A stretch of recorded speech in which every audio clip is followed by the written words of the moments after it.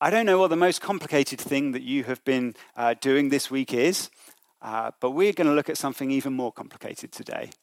I'm going to raise the bar on whatever it is that you've experienced. I know I'm raising the bar because what we are going to look at is a mystery. Even if you have been working out Christmas holiday logistics, even if you've been working out how you're going to keep everyone happy, and you think there is nothing more complicated and more difficult to understand than this, I promise you this is more complicated. Don't worry, we are not going to have a test on it. This isn't something that you have to pass. It's just something that you have to believe. And it just so happens to be the best news in all the world. And it's at the heart of the Christmas story. And what we're going to do today is we're going to hear lots of quotes and lots of stories from the Bible, rather than just focus on one. That's usually what we do. We look at one passage and focus on that. Well, today we're going to look all over the place. And we're going to start with some that we often hear at Christmas. Here we go, from Isaiah 9. The people who walked in darkness have seen a great light. Those who dwelt in the land of deep darkness, on them light has shone. For to us a child is born, to us a son is given, and the government shall be upon his shoulder, and his name shall be called Wonderful Counselor, Mighty God, Everlasting Father, Prince of Peace. Of the increase of his government and of peace there'll be no end. Luke's Gospel, chapter 1, the angel says to Mary, "Do not be afraid, Mary, for you found favor with God.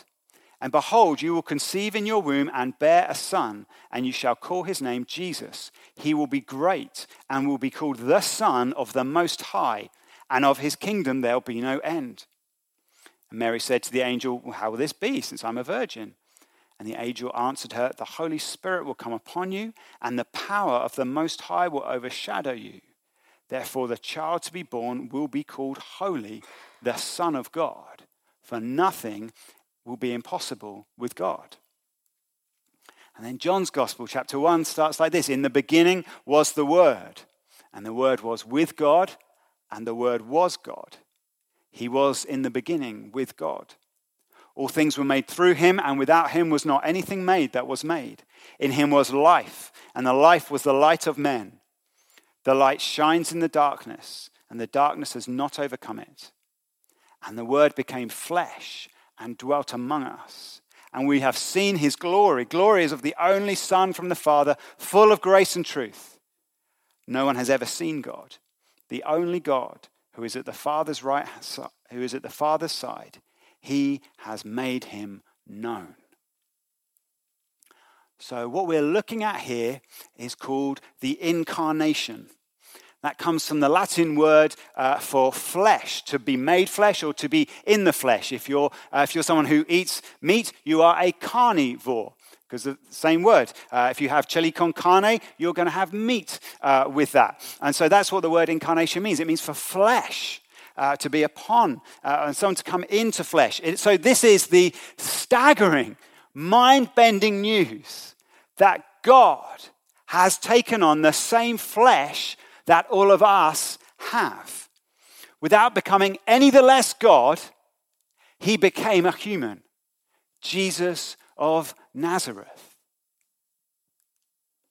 Now, for many of us here, the moment we hear this, we think, how on earth, or in heaven, whichever, how did that happen? Well, in case you've missed it, we've heard pretty much all the Bible's explanation of how it's happened. There's a little bit more said here and there, but basically we've just covered it, which is that the Word became flesh. The Bible's happy just to tell us that. The child is conceived in the Virgin Mary's womb by the power of the Holy Spirit. And the angel explains, well, here's your fuller explanation. Nothing will be impossible with God. So there you go. You're like, how did that happen? How did that happen? The Bible doesn't give us a huge amount of explanation of that. And that's one of the reasons why there's been so much controversy and confusion about it over the centuries. It was a huge debate, really over the first kind of 400 years or so of church history. All sorts of debates and arguments happened. And it's at this point that Father Christmas comes into the Christmas story. Because Father Christmas, as you may know, is based on a character called St. Nicholas. He lived in the 4th century. He's famous for 2 things. One of which he probably did, one of which he probably didn't do, but it's funny that he's famous for it. The thing he did do, and that's why he's Father Christmas, is he gave gifts to people who were in need. Everyone loves Father Christmas doing that. Everyone talks about Father Christmas doing that. The other thing St. Nicholas is famous for is punching someone in the face for being a heretic and denying that Jesus was fully God. The side of Santa no one tells you about. Doesn't this raise the stakes for he knows if you've been bad or good? So be good for goodness sake. I said there wasn't going to be a test earlier, but if St. Nicholas was here, there probably would be. And you don't want to fail it. Now, whether that happened or not, and it almost certainly didn't, but we'll keep stories like that in kind of legend category. Whether that happened, what did happen is that there were big, serious, thoughtful debates about who Jesus is and what happened when he came to earth, and did he come to earth, and all sorts of things like this. And these debates produced documents that really describe what the Bible tells us about the incarnation. So, in the 4th century, the Nicene Creed says this. It says, we believe in one Lord, Jesus Christ, the only Son of God, eternally begotten of the Father, God from God, light from light, true God from true God, begotten, not made, of one being with the Father. Through him all things were made. For us and for our salvation, he came down from heaven. By the power of the Holy Spirit, he became incarnate from the Virgin Mary and was made man. And then in the 5th century, the Chalcedonian definition gives us some extra definition. It says this, it says, therefore, following the Holy Fathers, we all with one accord teach men to acknowledge one and the same Son, our Lord Jesus Christ, at once complete in Godhead and complete in manhood, truly God and truly man, consisting also of a reasonable, rational soul and body, of one substance with the Father as regards his Godhead, and at the same time of one substance with us as regards his manhood, like us in all respects, apart from sin, as regards his Godhead, begotten of the Father before the ages, yet as regards his manhood, begotten for us men and for our salvation of Mary the Virgin, the God-bearer, one and the same Christ, Son, Lord, only begotten, recognized in two natures, without confusion, without change, without division, without separation.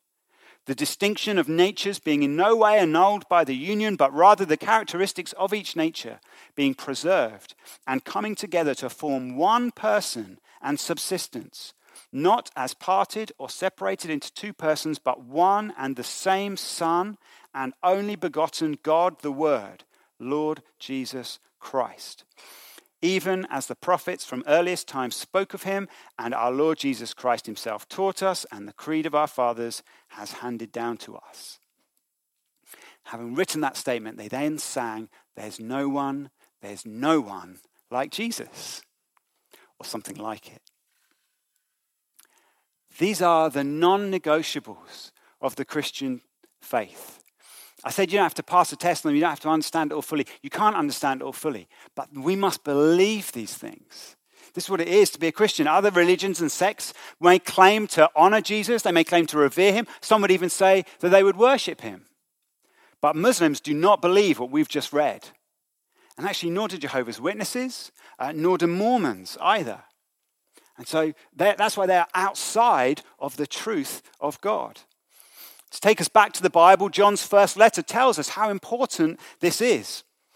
1 John 2 and 4 say, who is the liar but he who denies that Jesus is the Christ? This is the Antichrist, he who denies the Father and the Son. No one who denies the Son has the Father. Whoever confesses the Son has the Father also. By this you know the Spirit of God. Every spirit that confesses that Jesus Christ has come in the flesh is from God.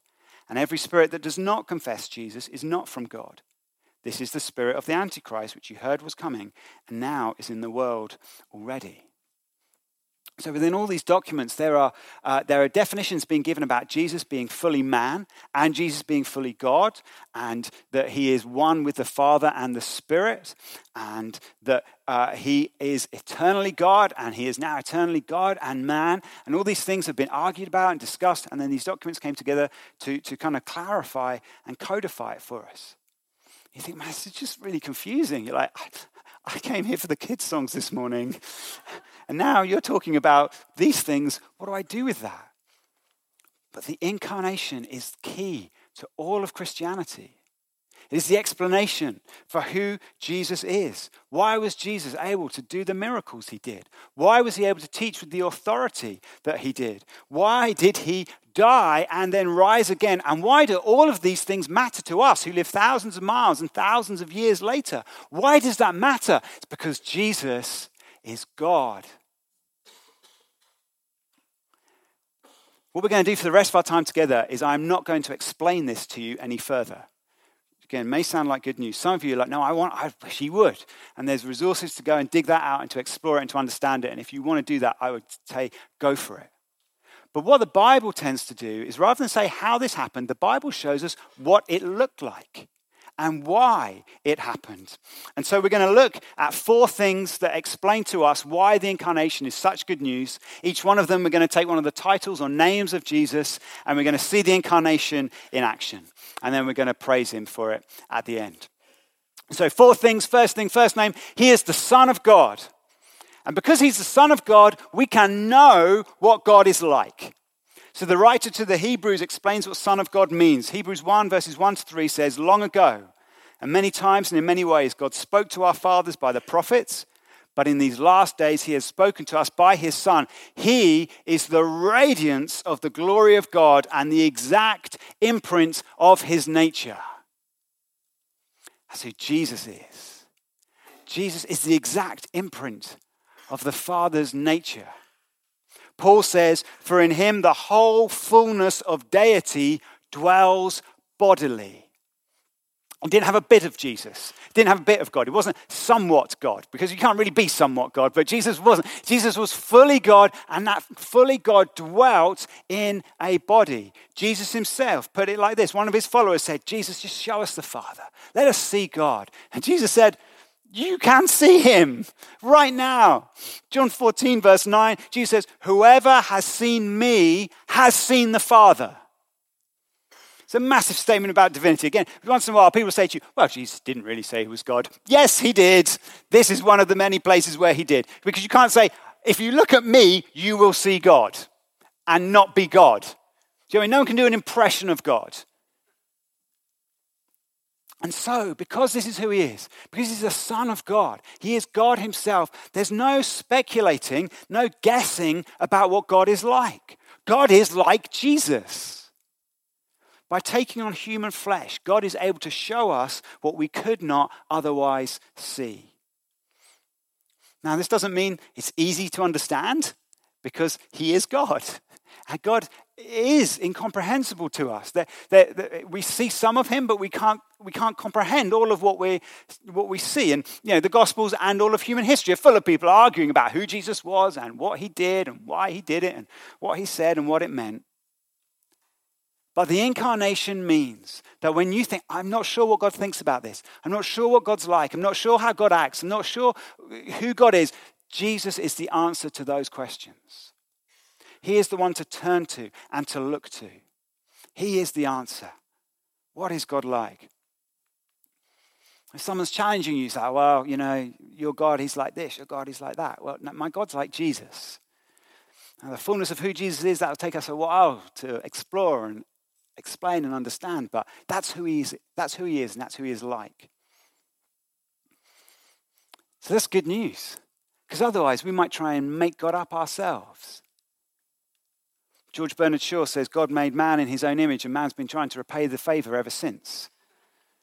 We kind of say, God's like this, God's like this. And basically what we mean is God's like what I want him to be. No, we don't need to speculate. We don't need to guess. Look at Jesus. He's there in the Gospels. He's there in the Old Testament, actually. And he's there in the New Testament writings. They're all saying, this is Jesus. This is who God is. So he's the Son of God. He's also the Son of Man. Because he's the Son of Man, that means that the physical world is good. It is the title Jesus most preferred to use about himself, Son of Man. People would call him other things, and he quite often was like, no, Son of Man.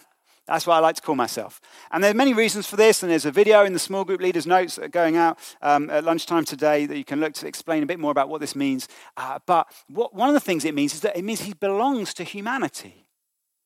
He is one of us in the same way that Son of God, he is God by saying he's Son of Man. He's saying he is a man.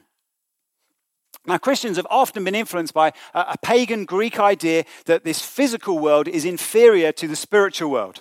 And some of the ways that plays itself out, for example, is that people think, well, what you do in a church meeting matters much more than what you do in the rest of your week.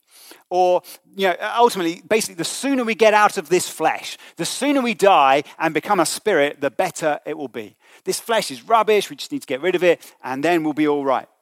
That's Greek thinking. It's not biblical thinking. The Bible tells us that not only did Jesus create all things, which God then described as very good, but that he became a created thing. He took on physical flesh. We know that his adopted father, Joseph, worked as a carpenter and that Jesus followed him into that trade. Jesus worked. He did manual labor. It was almost certainly working on big construction projects. I think when we think carpenter now, we think, artisan. I'm sure he made lovely toys for children. And that didn't generate much money in that economy. He would have worked kind of building big things. The Romans and others were building big projects around there at that time. He would have been doing that. He had to develop physical strength. He had to learn the skills. He took on more and more responsibility as he grew. At some point between the ages of 12 and 30, Joseph, his adopted father, died. And so Jesus took on responsibility for the family. That required work and thought and provision. And Jesus did all those things. It's like he got his hands dirty. And by doing so, he blessed the dirt again.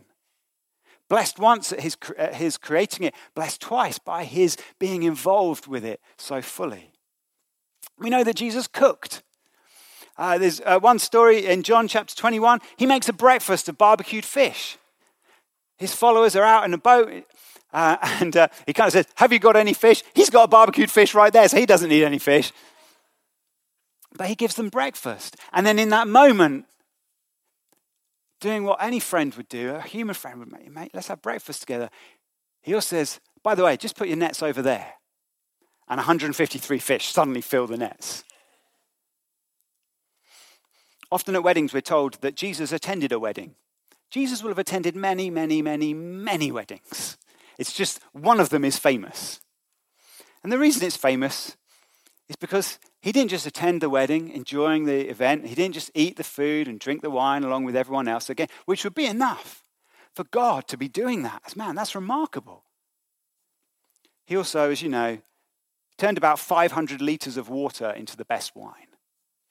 Now, I went onto the Tesco website and found out what Tesco Finest gold medal award-winning wine is, which I thought, because it's described as the best wine. So I wasn't going to go to the very top because that'd be ridiculous. But I was like, what would be a very, very, very good wine for a village to have? This, I think, would have been... So basically what Jesus has done is he's suddenly produced about £12,000 worth of wine. And we kind of think, I'm not sure if Jesus likes the physical. This spiritual world's much better than the physical world. Jesus is making lots of wine. Jesus is making breakfast. Jesus is working hard. His enemies criticized him. They called him a glutton and a drunkard. Now, clearly that was spiteful exaggeration. But equally clearly, you can't call someone that who is off in the desert all the time, never involved with anyone, and just kind of floating around in the spirit world. You can only call someone that if they are enjoying life. And he did that. It's his creation. He loves it.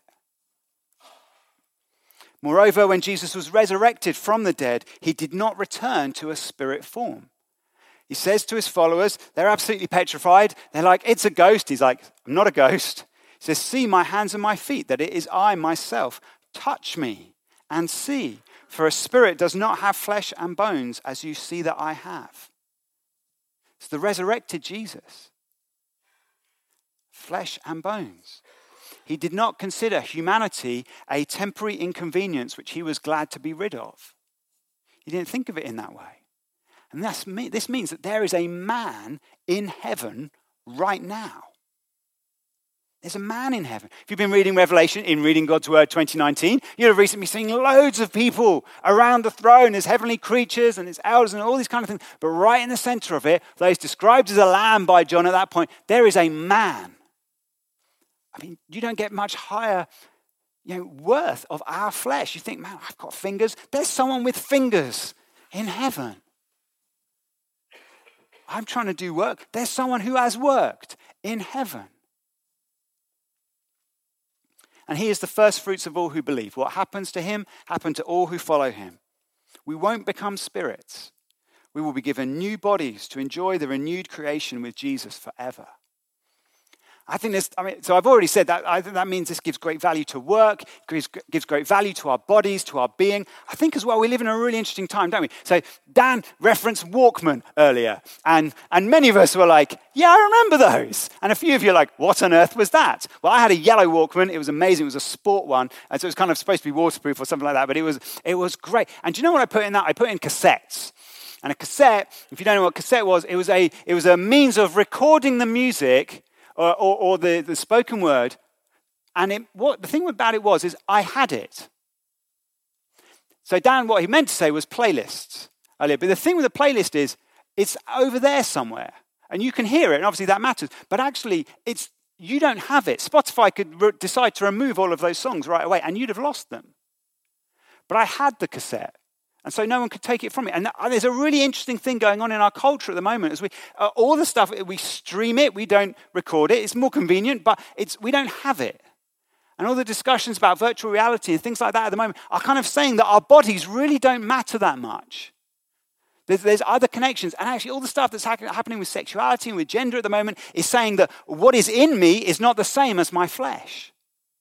And actually Jesus says, no, I made you whole. And I've dignified all of that wholeness and that flesh with myself. And so Christians are to be incarnational people. We are real. We are physical. There's probably loads more that can be said and thought about that, but I think it's important. Thirdly, he is Emmanuel. And this means God understands us. What Emmanuel means is God with us. He's with us. He's here on this earth, in this flesh. He has lived with the limitations that we live with. He knows what it's like to be fixed in time and space. One point, you are here, therefore you're not elsewhere. You aren't at another church today. You aren't in another country today. You're here. Now, God is omnipresent. God is fully everywhere. He doesn't relate to time and space in the way that we do. But then suddenly, he's here, not there. He's here on the earth. He knows what it is to have finite energy, which needs to be replenished. If you woke up this morning and thought, I am still tired, Jesus, God, has experienced that. Now again, God's omnipotent. God has all might, all power. He never runs out.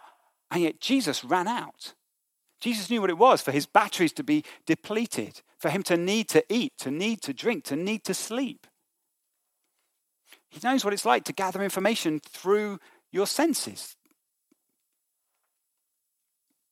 God's omniscient. God knows all things. Jesus learned things and experienced them to learn them. He had parents and siblings and relatives and friends and colleagues and bosses, with all the challenges and all the joys that these things bring, because he was with us. And so he knows what it's like to experience those things, to experience the good things and the challenging things about them. All of this is why he told stories that we still remember now, that people they immediately click with people. They resonate with us. They're thousands of years old, and yet people think, yeah, that is what life's like. Oh, yeah, you've got me with that. Why? They have such profound insight into the human condition because Jesus had such profound insight into the human condition because he became a human. The Gospels also are full of Jesus showing emotion. One time his enemies tried to trap him into healing someone. They didn't think it was the wrong day, they thought, for healing people. Of course, it's never the wrong day for healing people. And so Mark tells us Jesus looked around at them with anger, grieved at their hardness of heart. He's not just, again, oh yes, I know all things, and so I'm just a calm lake. No, Jesus is angry. I think he was also a lot funnier than we give him credit for. And partly this is, I think, because we love the Word of God and we reverence the Word of God, but sometimes that means that we read it all like it's very solemn. And part of the reason also why is because, jokes best work in the setting they're in. And these jokes were told a long time ago, a long way away, and in a different language. And if you have to explain the joke, it's not really a joke anymore, is it? So when preachers try and say, and this is why Jesus was being so funny, and you're like, I still don't really get it, that's probably why. But when Jesus says things like, it's easier for a camel to go through the eye of a needle than for a rich person to enter the kingdom of God, he doesn't say it like, because it is easier for a camel to go through the eye of a needle than it is for a rich man to enter the kingdom of heaven. And his disciples were like, yes. No, he's like, it is easier for a camel to go through the eye of a needle than it is for a rich person to enter the kingdom of heaven. And his disciples say, what? That's what's going on. There's these two guys who are part of his closest friends. He loves them, but they are nutcases. They just want to cause trouble all the time. He doesn't tell them to calm down. He calls them the sons of thunder. He gives people nicknames. There's a guy called Peter who's just blown about all over the place. And Jesus is like, I'm going to call you Rock. You're like, there's nothing rocky about this guy at all. Except, I think the resurrection experiences, again, we read the resurrection accounts and we're all like, yes, very somber. I think Jesus smiled in those. They don't know it's him. And then he's like, hello.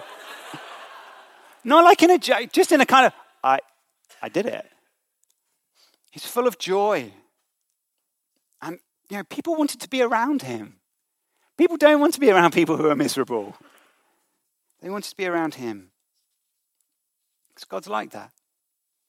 There's the story of the death of Lazarus. And it brings together his humanity and his divinity so powerfully. Lazarus is one of Jesus' friends. He had friends, and Lazarus is one of them.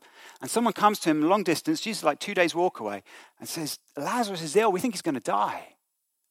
And Jesus can't just go like, ping, by Lazarus' side.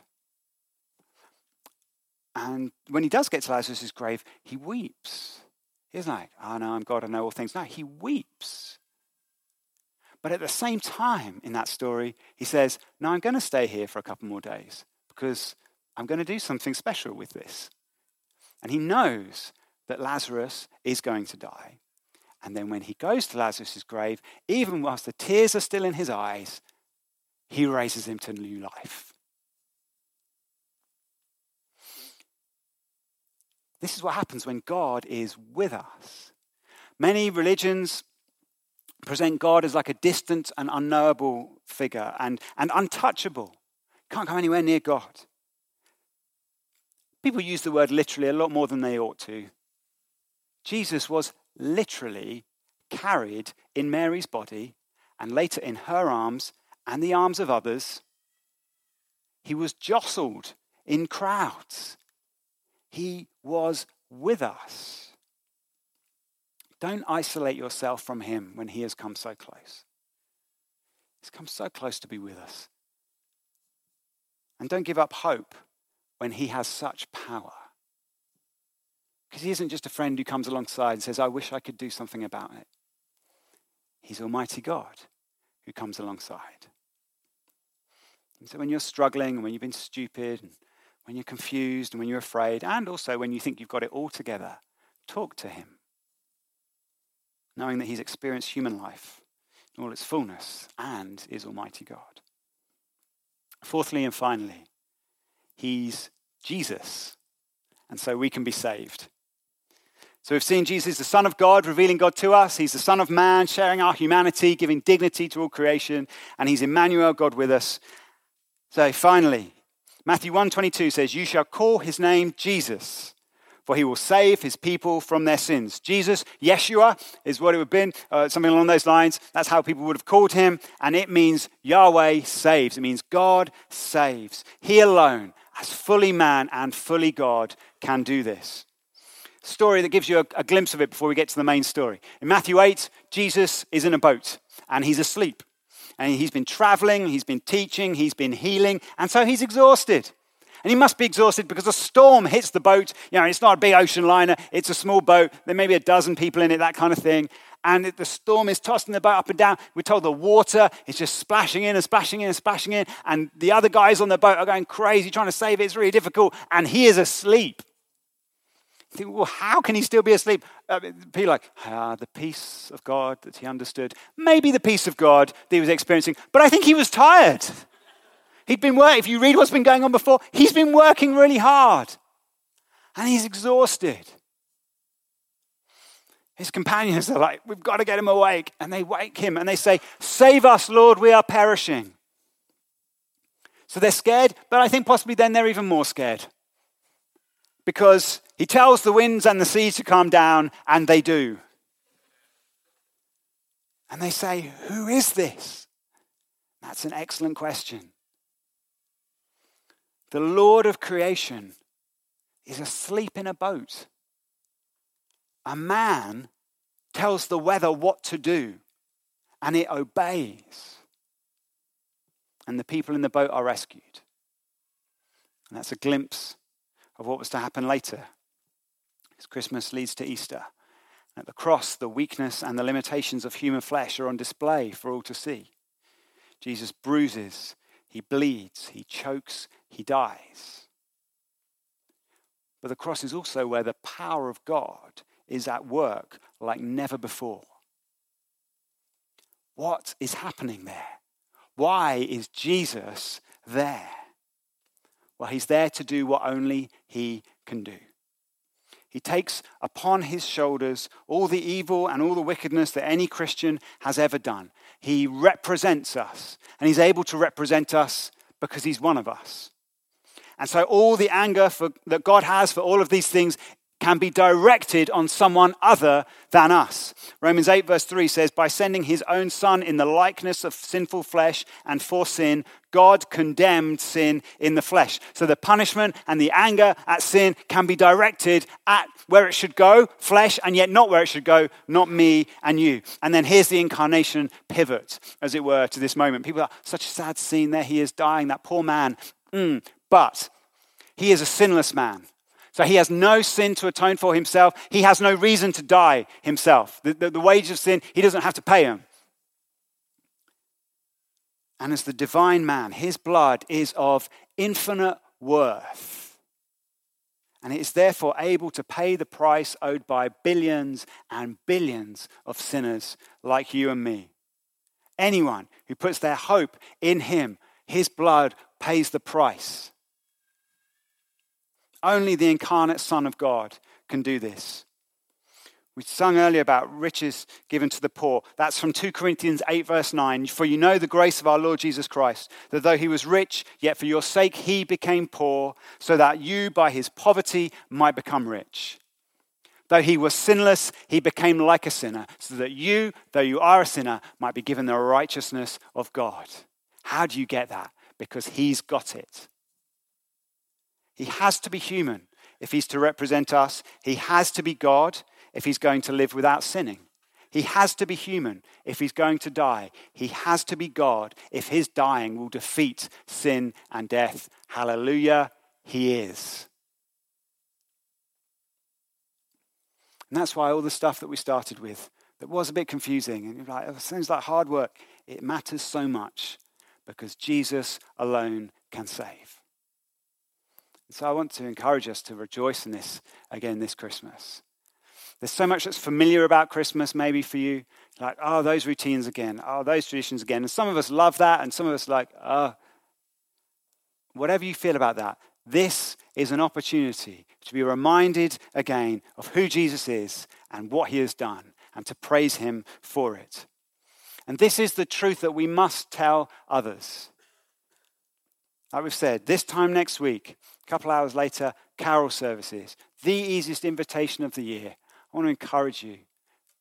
The people you know need to know this. This is the first and easiest way to help them to know it a bit. But then this has got to be, reaching out can't just be for Christmas. It's got to be all the time. We need to reach out as Jesus did, at great personal cost and with deep involvement in the lives of others. You do not need to start with the Chalcedonian definition. It's all right. But you must let them know that Jesus is God, come down to be with us, and that he is the only hope in the world. He's shown us who God is. He's shown us that this life is meaningful. He understands us, and he can save us.